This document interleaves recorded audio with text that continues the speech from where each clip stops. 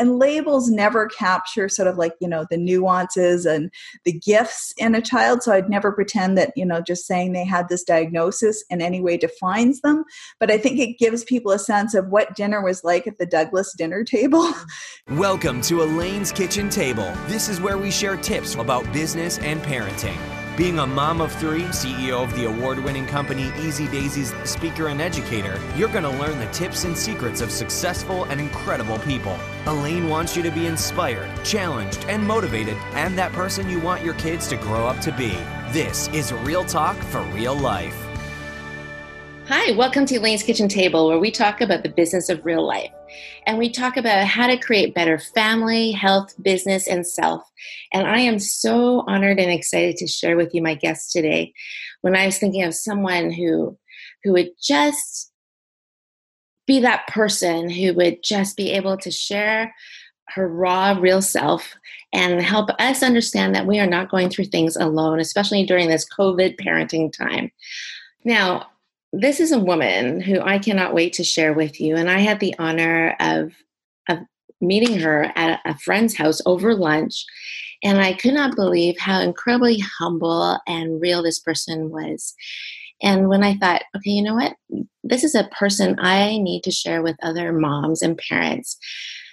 Not just because she knows so much and is an expert on parenting, but because she lives it and has gone through a parenting life of everything that we are going through now. And she's definitely a person who we can relate to. And I would just be honored to share her with you. And so I had to invite her. And her name is Ann Douglas. And Ann Douglas is the weekend parenting columnist for CBC Radio and the author of a number of best-selling books about parenting, including The Mother of All Pregnancy Books. Yes, that's actually the title, The Mother of All Pregnancy Books. And her most recent books are Happy Parents, Happy Kids, and Parenting Through the Storm. And I just want to ask you to help me welcome Ann Douglas. Hi, Ann. Hi, Elaine. Nice to reconnect again. Well, I am just like blown away at who you are. And I'm very humbled and honored to have you join us here today and talk to me and to our listeners right here, right now. And is there anything you want to fill in the gaps with that, my brief intro of you? Is there anything you want to share about yourself that? Well, I can't remember if you mentioned that I have 4 kids who are now young adults, because they're sort of my number one parenting and life accomplishment / achievement. I don't even know how to frame that, but I'm, fiercely proud of my kids, and they're between the ages of 22 and 32, which kind of makes me feel ancient, but also makes me feel a little bit wise. Depending on the day, it's sort of like a barometer that goes back and forth. No, I fully understand. 4 children. I only have 3, but I'm going to say each of your 4 children is like a degree that you just achieved. So you have 4 degrees right there on parenting. Feels like it some days, right? Right? And they're all separate, different people. And that's why they're like 4 degrees. It's not 1 degree for parenting. It's you deserve 1 for each child. So I'm going to say congratulations on your 4 degrees of parenting. Thank you. And so I know that you have written, your most recent book is called Happy Parents, Happy Kids. And in this time when we find ourselves, okay, we're in our home, we are with our children all the time. And there's so many things now. Parents are working from home. They are parenting. They are teaching their children. They are still having to cook and clean and do all of that. And there's going to be levels of anxiety in all areas. So how do we have happy family? Is there like 3 strategies that you say, okay, there's probably many strategies, but these are the top 3 that I would suggest. What do you think, Ann? Yeah, I think a big thing is to know that you aren't the only person who's feeling anxious, guilty, and overwhelmed. I've been hosting a number of different town halls in recent weeks for different organizations across the country. And I don't think I've ever been involved in so many calls with parents where people started crying. Like people are just feeling completely maxed out, overloaded, and wondering like, how are we supposed to tread water and get through this time? So anybody who's thinking it's just them, it is not just you. So I thought maybe I might share a couple of the strategies I've been talking about during some of these sessions. And a big one is to recognize that calm is your parenting superpower. And don't get me wrong, I am not a naturally calm person. I'm never going to gravitate to a place of calm by default.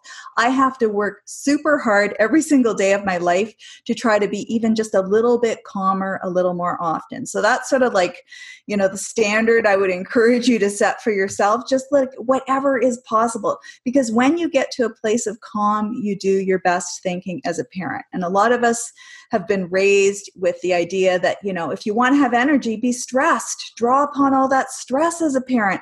But really, it makes parenting harder and more exhausting because instead of doing your best thinking where you can make conscious and deliberate choices, you're parenting on autopilot. You're saying and doing things that you wish you hadn't, and then you're having to backtrack and apologize and fix things, or you're meandering back and forth in your decisions. It is exhausting. So try to be a little calmer, reflect on all the things that are going really well and give yourself credit for that, because we know our brains have a tendency to sort of zero in on the one thing that didn't go well today as opposed to thinking about the 10 things that did. Yeah. So give yourself credit for all the good stuff and practice self-compassion. Self-compassion just means treating yourself with at least as much kindness as you would extend to a friend who's struggling. And I often think, like, if a friend phoned me and said, I'm having a terrible day, you're going to think I'm the worst parent in the world, I wouldn't be very much of a friend if I agreed with that friend and said, well, you kind of are. And yet we will be that hard on ourselves. So we have to stop that really critical voice in our head and reframe it. And what I often say to myself is, I'm doing the best that I can in a really difficult situation, and just sitting with that. So I think a lot of what we can control right now in this moment is the thinking part of parenting. We can't magically wave a magic wand and make the pandemic go away and make everything go back to, what it used to be like. Right now, we're in a very strange and uncertain time, but we can, to a certain degree, control what happens in our own heads. And I mean, I don't think that there's any recipe for being a happy parent right now. I think you maybe just want to try to be happier a little more often, and just to notice those moments where you feel that sense of connection with your child. Because if there's one thing we can do for our kids in this time, and probably the most important thing, is just to make them feel loved and supported and reassured during a strange time. They're going to learn so much as a result of this, this experience. This is going to be a formative moment in their childhood that they're going to take with them through the rest of their lives. So we, as the parents who are guiding them, have the opportunity to ensure that in addition to, yes, those moments of stress and anxiety, that we also bundle in some joy, some fun, and those moments of connection. So that's what I would say on that.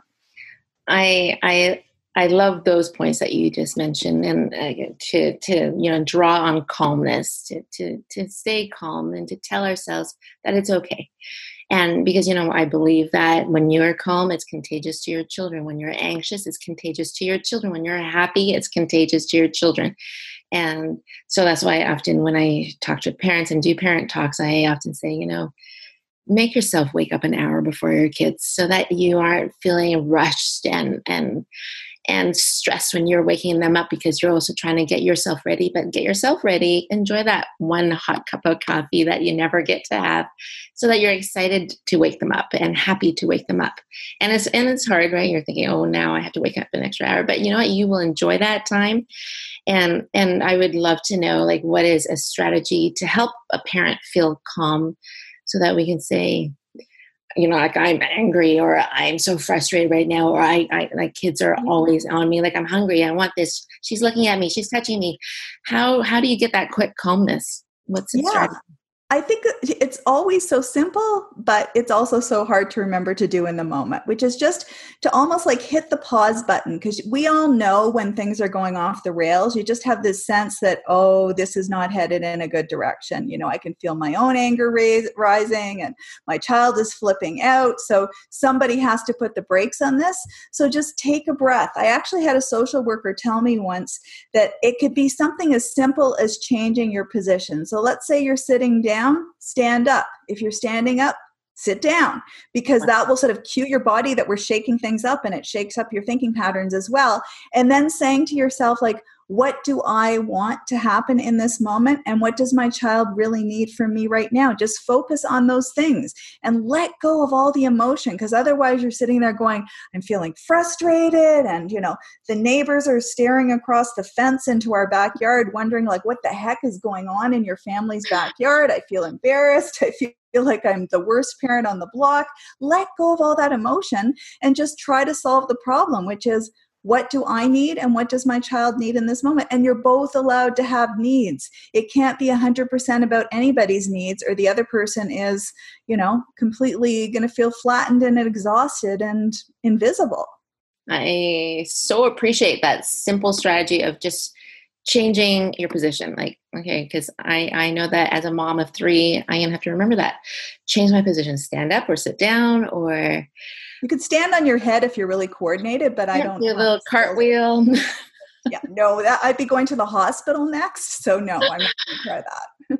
And I love that you said to ask that question of, what does my child need right now? What is that real need? Because the argument is not about the broccoli they don't want to eat. It's something deeper if we're making it an argument. So just change that position. And I really appreciate that. And I like that you said, reflect on all that is going well. You are so right. We often focus on the one bad thing that's driving us crazy and forget about the 18 things that we did well, that the child did well, that is going fine, and to focus on that. And it does. It takes a lot of energy to realize and make that shift in mindset to think, okay, put that aside. And my husband will always say, because my husband sleeps like a log and like this rock. And I'm just like, when I say I'm going to bed, it'll take me an hour to get there, because I'm the one turning off all the lights, washing all the dishes, making sure things are put away, are the doors locked, all these things, right? And then he just goes straight to bed. And then if I wake up to think about things, he'll remind me, why be concerned about things that haven't happened? Mm-hmm. They use the energy when it happens to solve it, not what if, and so it is a mind shift. Yeah. And that's such a good point right now, Elaine, because I think that a lot of us are thinking like, what's going to happen, in the summer as we try to go through many more months of parenting, and, what's going to happen when school starts in the fall. I realize that some parents have kids in school right now or are about to have kids in school, but we don't know how any of this is going to play out, right? It's going to be a lot of experimenting. And so I think that it can be really helpful and reassuring to us to sort of recognize and accept that we don't have all the information, and recognize and accept that things can shift in a good way. So maybe the threat of the pandemic will ease. Maybe we will learn more coping strategies within ourselves and within our families. Maybe there will be more supports for parents available, so it won't feel quite so overwhelming. So we don't want to borrow September's worries now and just think that it's going to be as hard as it is right now, because things could be very different. And I say this as somebody who back in grade 5 signed out the book, How to Stop Worrying and Start Living by Dale Carnegie, and read that as a grade 5. So I'm very good at worrying. But I've also learned it's exhausting, because you're just basically having this thing, and it's like you're using processing power in your brain for something that you don't need to be processing right this second. Yes, so true. And I want to say that I loved your point on practicing self-compassion and being a friend to yourself. I loved your analogy, right? You wouldn't tell your friend who called you and agree with them like you're a horrible parent, but you would say, no, you are doing the best you can, and don't worry about it. Like, mistakes happen. We say things we do not mean, but make sure we apologize and and explain it to our children. And I think that is very important, communicating that to our children, that we make mistakes, and clarify and apologize for things that should not have been said, because our voice do become their inside voice, and that's a whole different podcast. but it's so true. And I also think like what we say to ourselves, because I think we're our worst critics to ourselves. And I think that we have to remember, we wouldn't say that, we wouldn't talk like that to our children. Why would we tell ourselves that? And so learning to say, it's okay, forgive yourself and ask for forgiveness, and learn from it, and move forward. And when you said, it's a responsibility for us as parents to just love and support, help our children feel loved, supported, and reassured. And I think, especially during COVID-19 times, I think that anxiety levels are higher. And I think that if we as adults don't really even know how to fully communicate that, I can't imagine what our children are going through. We're so excited that you are here with us, listening to Anne and I chat. And I wish Anne was sitting at my kitchen table with me now, because I would make her tea and cheesecake. I don't even know if she likes. Do you like cheesecake, Anne? Does anybody not? I don't know, but I will have their piece if they don't like it. Yes. Yeah. Well, it's always good to be that friend who offers to eat the piece if the other person can't or doesn't. Right. We all have to be helpful, and we don't want to waste food. Cheesecake's a very valuable resource. And before we continue, I would love to hear more about your family. How did you do it? 4 children over 10 years. And can you give us a summary of what was that like? Like when they were young? Yes. So what was that like? It was intense. It seemed like a good plan at the time to have babies in rapid succession, because at one point we had a 3-year-old, a 1.5-year-old, and a newborn, and it seemed very efficient. And then I realized why a lot of families don't do that, because it's also a recipe for parental exhaustion. So, a lot of hands-on parenting all at once. And then we thought our family was done. And then we had a baby who we lost through stillbirth. She had an umbilical cord knot, and so she died, unfortunately, at 26 weeks gestation.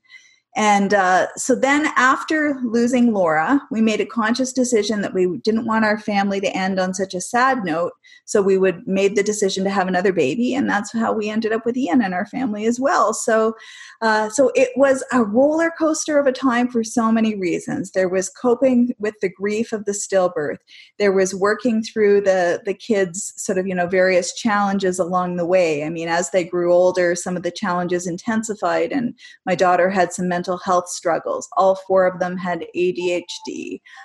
One of them, or 2 of them, were gifted. One of them had a learning disability. One guy was on the autism spectrum. So we were dealing with a lot of things, and labels never capture sort of the nuances and the gifts in a child. So I'd never pretend that, just saying they had this diagnosis in any way defines them. But I think it gives people a sense of what dinner was like at the Douglas dinner table for, a long time, where it was just almost utter chaos. So it was really hard. And I ended up getting really depleted.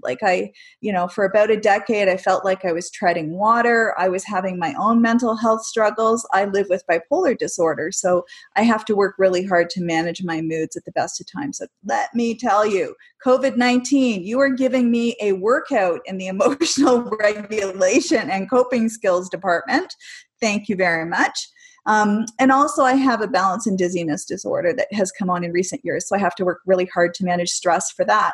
And I know when I'm getting out of balance in terms of, self-care and just processing all that emotion, if I have a day where I start to feel a little bit queasy and off. So I have a real vested, incentive now to manage my health, because if not, I can end up spending hours and hours throwing up. And that is my least favorite thing. So So I think that a lot of us are grappling with all the added stress, and I think it's, it's important to learn strategies. And I guess the underlying message I wanted to say in that incredibly long run-on sentence is just that you can learn strategies. So if you're feeling overwhelmed in this moment, it doesn't have to always be this hard. You can figure out ways to process that emotion and get support and just generally make it feel a little less awful. So, Anne, I had no idea how full and incredible your answer was going to be on tell us about your family. And if you're listening, this is why I adore this woman and admire Anne so much. This is a woman who just shared that she has 4 children, lost a child in stillbirth, had a daughter that went through depression, a child diagnosed with autism, a mom who was diagnosed with being bipolar, and so on and so on, and then is able to write a book called Happy Parents, Happy Kids, and Parenting Through the Storm, which I fully understand how you can call it that. And this is why I admire you so much. You aren't just someone who read about it and is sharing about it. You lived it and you're living it, because things don't just vanish, and it takes work every day to make each day a wonderful, happy, wonderful day. And days don't have to be wonderful or happy, but that you go through it, that's what makes it wonderful. And I would love to talk about, how to create better health and better self right now. Because as a parent, if we aren't taking care of ourself and our health, it will jeopardize our family life and our world around us. And, I've recently listened to different speakers sharing how, everybody thought their world was peachy keen. They're successful. They have all these children, and then they find themselves curled up in the corner in the closet, rocking back and forth. And it's, if you're listening, you are not alone. Like, this is a reality, and we all will have these moments where we need to learn how to take care of ourselves. And mental health issues is a real thing. I think every person has mental health issues that we need to address and take care of, or they take over us. So, Anne, I'd love to ask, how did you recognize that you needed to address something in your health, and perhaps a strategy to recognize it and deal with it so it doesn't grow? I think what I had noticed was, and this is back probably about 15 years ago now, I went to the family doctor one day and I said to him, I really think I'm going to burn myself out. I feel like I have to I'm on a treadmill and it's going faster and faster and faster and I can't get off. Like, it was like my mind was just, racing. I mean, I think I wrote 5 or 6 books one year, like in 1 year. I think I've written about 25 books or something like that in total, but in the sort of like the peak times of the hypomania, which is a kind of mania that doesn't have hallucinations, but is just characterized by periods of intense energy, I felt driven and I felt like I just couldn't put the brakes on in my own life. And I recognized that that was not sustainable, that, I would crash and burn eventually if I didn't get help. So I went to the family doctor and he listened to me and he heard me. And we talked about medication, and for a time I was on medication. Along the way, I developed some kind of liver enzyme problem that made me have to go off the medication. But I think it was life-saving in that moment because of the feeling of being driven and also feeling really exhausted and hopeless. Like, I remember feeling like I had fallen down a well and that I didn't have a way of clawing myself back up the sides of the well. So it was like a really visceral feeling. And it hit me one day. I was at a like a trade conference, and it was at a baby show. And, I was there, I was one of the featured speakers, and I just felt like incredibly sad. And I thought there's something wrong, because normally I love being an author. I love talking to people about my work. And yet it was almost like all the joy had faded to gray. Right. So that told me that something had to change.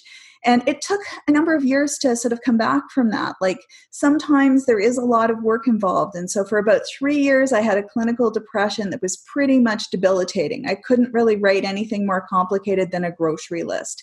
But as I regained my energy, my strength, my focus, and so on, when I came out the other side of that, I decided that it was time to start working some strategies to make the health changes stick. So first of all, I worked on my mental health, and then I worked on my physical health after that, because along the way, during that sort of 10-year cycle of, I guess when I think of it, I was like the poster child for self-neglect, getting really, really depleted. I had gained over 100 pounds during that time. And then I had to sort of like look at that coming into midlife with some family history of, heart disease and stuff and diabetes, that I didn't want to carry that wild card with me later into life.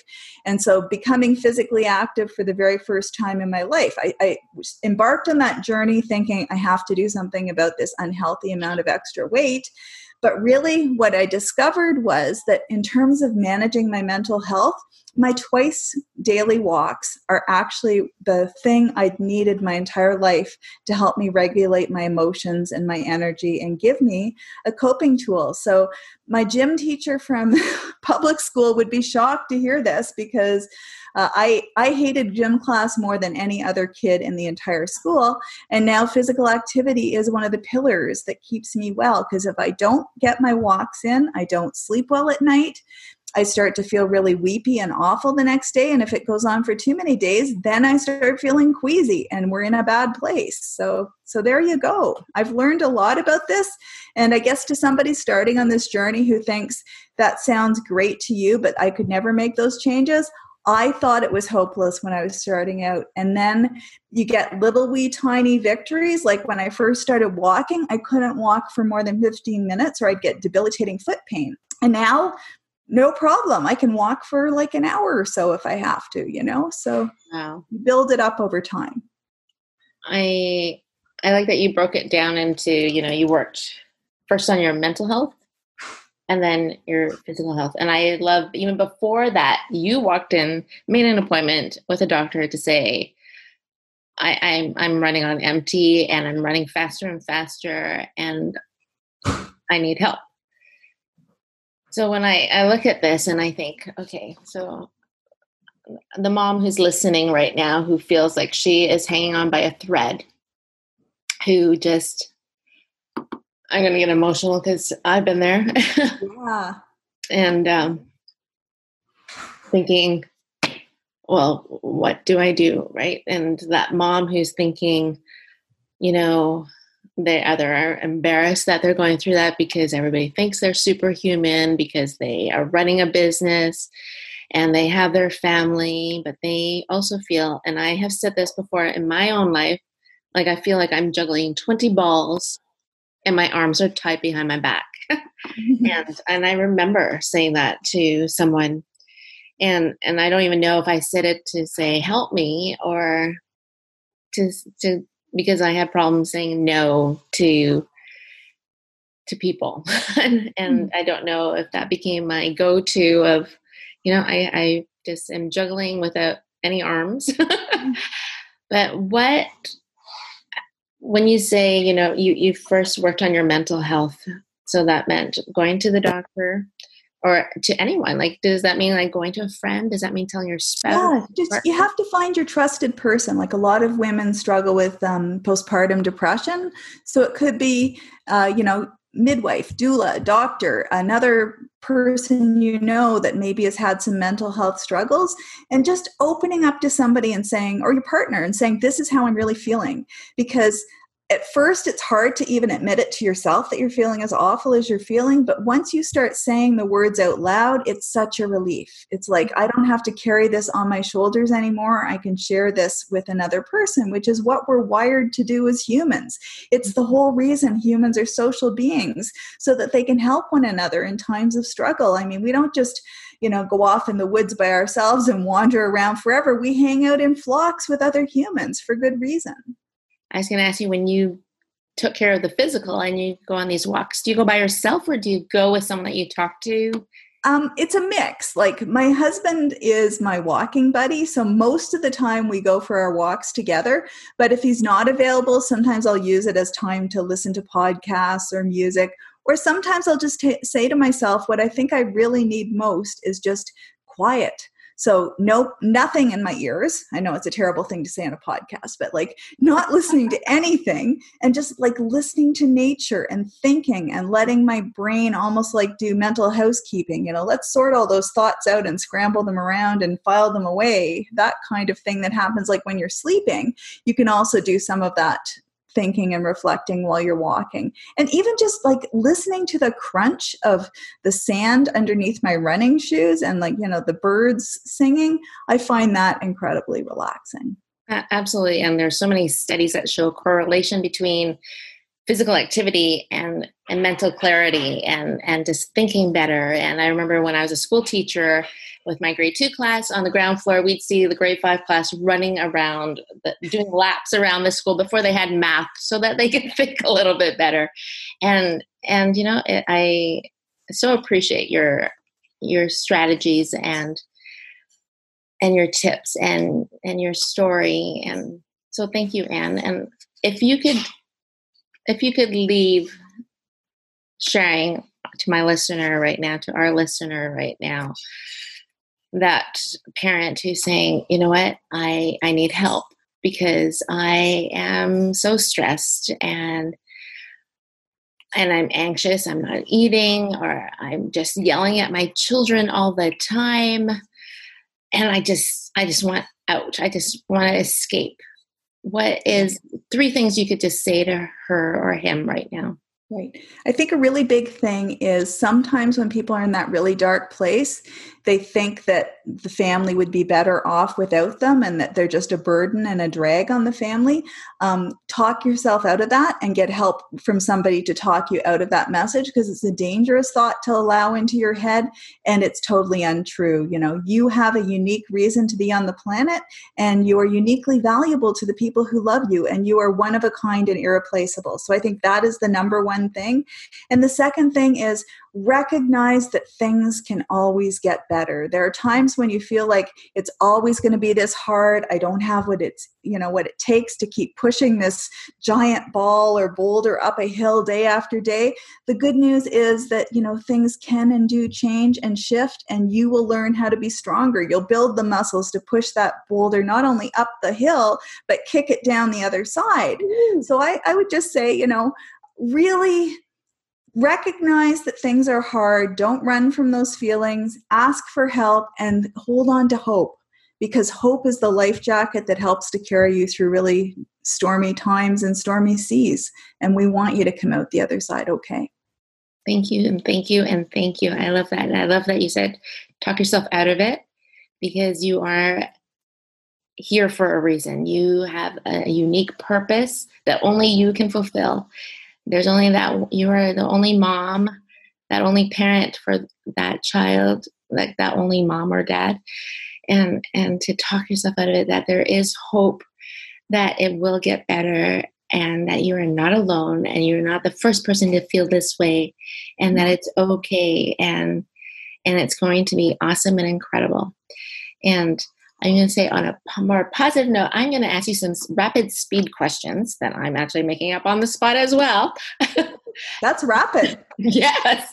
And so it's going to be like off the top of your head, okay? I'm going to ask you 5 questions, and they're kind of strange and unique, maybe like not even related to health. But here we go. Number 1, your favorite book. Oh my God, that's impossible because there's thousands, but the favorite one I've read recently is called One Long River of Song. It's by an author named Brian Doyle, and it's kind of a spiritual book, not religious, but spiritual and really full of life wisdom. I love that book so much. Excellent. Your favorite pastime? Definitely reading, which is pathetic that it's like all you have to do is ask me which flavor of books do you want to talk about, reading or writing? Let's flip a coin. Those are my hobbies. Love it. Love it. Love it. Love and it. kayaking. Oh, yes. Well, I wonder if you could bring a book on your, I don't even want to know. I don't think I have the coordination to do that. It would be cruel to the book. Okay. Excellent. Number 3, favorite day of the week. Nowadays, I don't even know if we have days of the week. So it's an abstract concept, but I kind of like the energy of Saturday morning because I feel like, you have Saturday and Sunday before you're officially supposed to be back at your desk. So sometimes I can just, cut myself a lot more slack. Whereas if it's Monday morning, I kind of feel like I should at least look at my to-do list or answer my phone if it rings. Excellent. Number 4, I'm going to ask if you could meet any person on the face of the planet, famous or non-famous, historic, no longer lives on the planet, who would that be?